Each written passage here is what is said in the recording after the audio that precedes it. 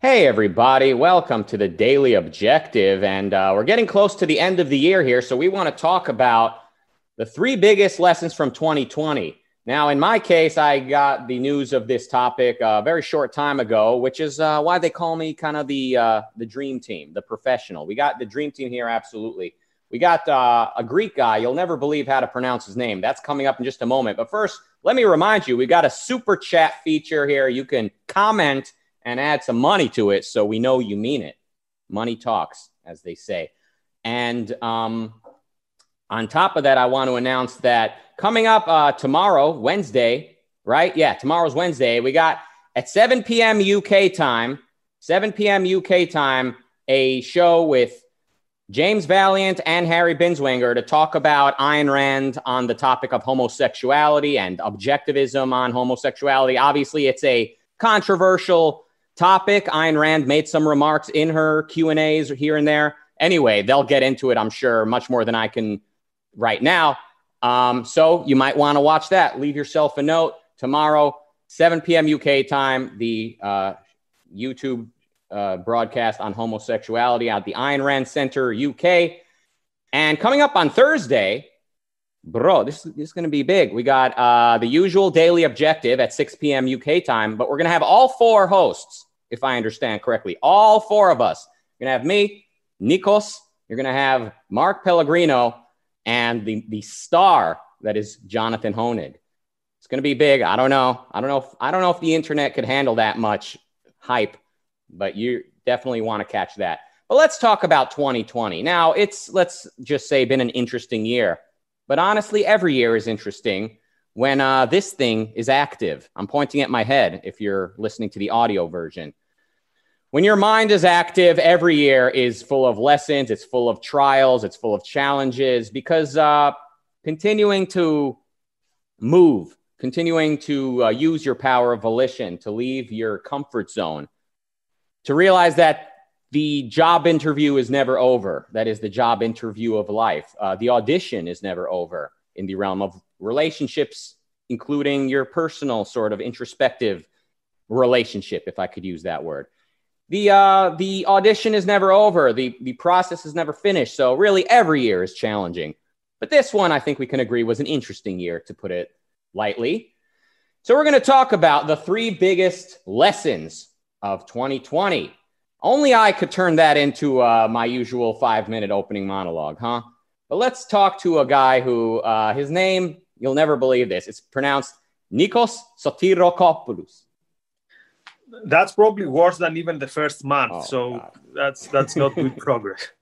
Anyway, so you mentioned Thursday. So Thursday also is going to include one Ask Me Anything. Actually, it's going to be Ask Us Anything. So we're going to ramble about the year, but also we can answer any question from the audience. Now, if this is super chat, even better. Anyway, so the three lessons from 2020. How about we go one lesson for me, one lesson for you, and let's see. So my first, actually, they're not in order of importance, but my first lesson was where you live really matters. Your environment really, really, really matters. And I understood this in two ways. First, literally your house. So there's this fashion or this new trend that says, oh, your house needs to be a small box. And that's like the important thing is you live in a place which is very hype and it's nice and your house doesn't really matter. Now, not only during a lockdown, but I think normally where you live does matter. So during the first lockdown, the darkest days of March and April, there were days where, because I was following strictly the rules, once my one day out of the house permitted walk was gone, I would literally go up and down in the house. So I found out that I had a corridor that I could make something like 15 steps, and I would listen to an audible book, and I would just walk up and down. Now, this sounds completely as someone who's completely crazy, but I say I really appreciated my house. Second important thing, what your country is really matters, or your outside environment matters. So In May, I returned to Greece. I spent most of the time in Greece. It was very beautiful. Although I didn't do almost anything, the mere fact that I could walk in the sun, walk in a beautiful neighborhood, go to the park, this is something very, very important. So these are some of the things that we take completely for granted, but during such a time, you realize it is actually important. And also when I went back during the second, more lenient lockdown, the mere fact that I would walk outside in York in a beautiful place is important. So I would say to people, I would say to myself, always make sure that where you live is a beautiful place. Not having in mind, what's going to happen in the lockdown, but it's important for the clarity of this one. I think it was Nietzsche who said I had most of my good thoughts walking outside. That was 2020 for me. So first lesson for me, your environment, either it's your house or your neighborhood, really matters. That's interesting, because I would think the year of the lockdown might teach you that it doesn't really matter where geographically you are, as long as you are using the tools you have to reach the world, maybe online or however. So that's an interesting takeaway, that it actually does matter. I've sort of, like many, and I'm commenting on your item here, like many people in California, I've thought of leaving. I mean, I probably won't. I love the weather and I could live wherever I want. Like, I like it here. I'm probably going to stay, but a lot of people have left and are going to leave. Like, it's become like a normal thing. Yeah. Move to Texas, move to Vegas, move somewhere cheap. And I've definitely thought about it. Like, I don't actually need like what's good about California? Weather and food. I mean, LA, you don't appreciate it till and the people are good looking. I hate to say it. I mean, I don't hate to say it, but I hate to sort of disparage every place outside of LA. As soon as you leave Los Angeles, you're like, why did God not make everybody as beautiful as the city of angels? So anyway, those are my thoughts on yours. On your first item, I guess I'll give mine. Now, I wasn't sure what order to do these in. I guess this is abstract for sure. This is an abstract lesson. So I'm going to start abstract, and then I've got a couple concretes. On the abstract level, I've realized this year more than ever before that philosophy is inductive. Objectivism specifically is inductive. You observe first, you collect data, and then philosophy is there to help you organize it, to know what to do with that data. But if you're going to learn philosophy when you're young, as most people will, it's sort of a promissory note. It's sort of, it definitely helps you organize what you've already observed. But I mean, there's a almost 100% chance you're going to kind of become a little bit rationalistic, or a lot rationalistic, because you're taking the conclusions of a 60-year-old Ayn Rand, a genius who is very much an adult with magnificent novels and works in her catalog, and you're trying to apply that right now, right here, to the life you're living. And it takes a lot of patience. So I've definitely had an interesting sort of introspective journey, some of which I've spoken of out loud. And I basically think kind of the best sort of the people most likely to understand objectivism are people who first chew on it. Like, they chew it, they don't take it on faith. I mean, they don't take it on faith, but like they listen to their teachers, like they turn to the best teachers they can find, and they patiently ask questions, and they make sure they agree with it and understand it as they progress, and they're patient with it. And also, the people most likely to understand objectivism, and I'm sort of increasingly moving towards being in this group, is people who take an interest in the development of objectivism, which sort of is tied to the order in which Ayn Rand reached her conclusions, the evolution of her as a writer, as a thinker. And so I'm increasingly understanding why so many people read Ayn Rand's journals and her letters. Early manuscripts of her novels. Like, now I'm starting to see why people take such an interest in the evolution of Ayn Rand, because I think to really understand a philosophy is to understand how it developed. And that doesn't only apply to Ayn Rand. It applies to other philosophers. You want to see the order in which they arrived at their conclusions and their influences, as well as maybe, let's say, a philosophy of music or a philosophy of entertainment, a philosophy of science.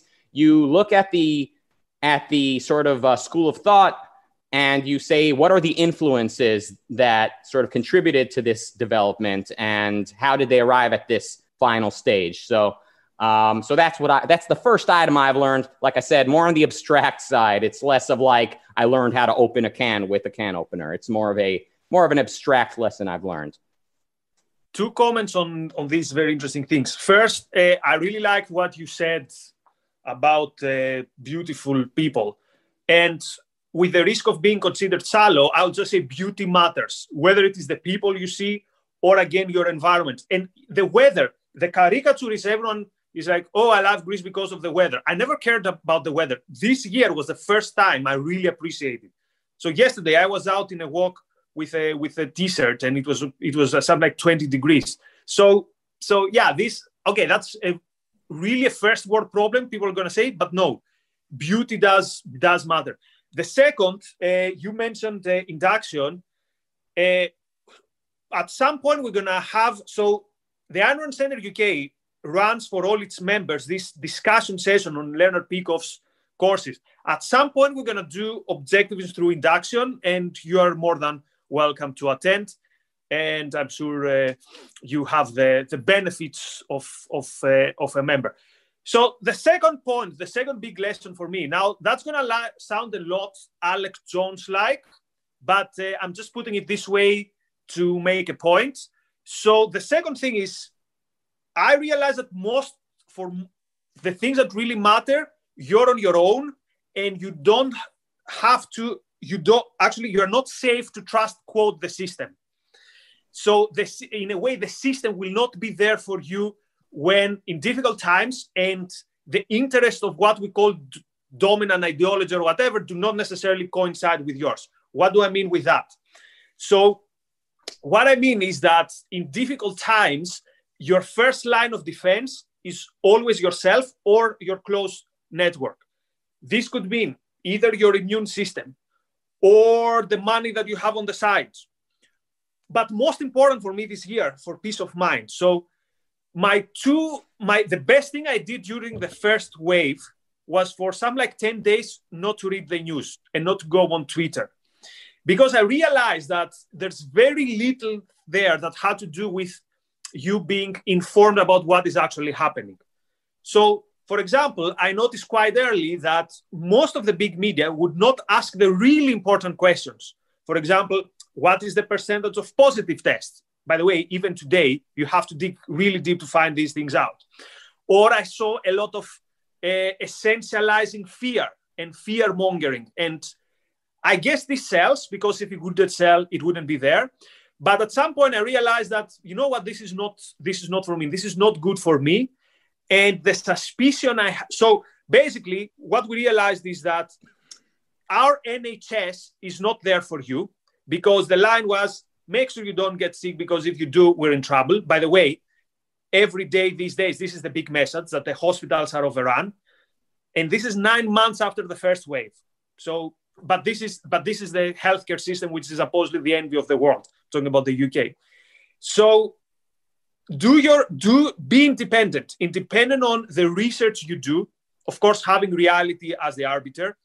Find the doctors and the scientists that you trust, go to the original sources. This was a big lesson. And the corollary of this is have a good network of people. So for me, it was so important, the change in the psychology when I landed in Greece, and I knew I have a network here that if something happens, I am covered. And also I can help the people I'm close to. So again, it's very easy to glorify this nomad lifestyle, and I've been a fan of it. But quite often in life, you realize that you're on your own vis-a-vis, let's say, quote, the system, but also that you need this group of people that you can trust, and they trust you, and they are not the first line of defense, because the first line of defense is yourself, from your immune system again to your mind. But this is where you rely. You're not going to rely to the state. Yes, this year they furloughed you. They're giving you pocket money every month. But yeah, if you had many reasons to distrust, quote, the system, this year gave me way, way more reasons. So, like, you need to be responsible for yourself and not rely on the system, so to speak. And not rely even on unchewed information or what you see on TV the moment you click the 3 biggest networks. Yeah, I mean, I don't think that makes you sound like Alex Jones. I think you're seeing firsthand that having a lobby system brings about all types of frenemies, people that are half there to help you and half there to pit you up against someone else and take what's yours. So you're realizing that we need liberty, I think, and a clear epistemology. Maybe I'm speaking on your behalf. So I'm trying I'm putting it in quasi-populist terms. You're putting it on philosophical terms, but I think we are using we're talking about more or less the same thing. So what's your second point? So so to summarize yours, it matters where you live and like don't trust the system. So you're basically getting ready to move into a log cabin with a bunch of guns and canned food and bottled water. Sounds like we know what 2021 looks like. But anyway, this actually leads perfectly into my second item, which is I've talked about this on the show that the night of the election, Donald Trump announced basically that he won. He basically announced that's it. We know I won and we're going to sue to make them stop counting votes. And the fact people went with that, people were like, yeah, exactly. With that, I mean, was kind of a moment for me, kind of an aha moment. And I know this is controversial, but what do you want me to do? This is what I've sort of concluded. Donald Trump, he represents the sort of conspiracy-minded segment of the population. And yes, I realize the Democrats had their conspiracy theory for the last 4 years saying that the Russians did stuff. I never took them seriously. I never saw the Democrats as remotely worth taking seriously. But the fact that the Republicans, the fact that the sort of opposition to the leftists, the opposition to the socialists, as we were hoping they were, they nominated and elected a president who is sort of, in the way I see it, kind of like the face of alternative news, the alternative media, this sort of very, like you said, populist, but also kind of, I hate to use this language, kind of very shitty epistemology, shitty approach to how to get information and how to attain certainty. I kind of see Trump as the sort of Alex Jones, Occupy Wall Street, sort of libertarian anarchist sort of favorite candidate president. And that is bad news. So I kind of had this very serious aha moment when first seeing Trump announce victory on election night. That was sort of aha moment one. And then the following morning, seeing that the tides had turned in Biden's favor because of all the early voting that was being counted, and that this was being called voter fraud, and the jury was in the minds of so many people. So they, kind of like when I guess here's some red meat for the other side of the aisle when George Zimmerman was accused of killing Trayvon Martin on racial grounds without giving him a moment of consideration for the evidence to actually wait and hear. Well, what are the facts?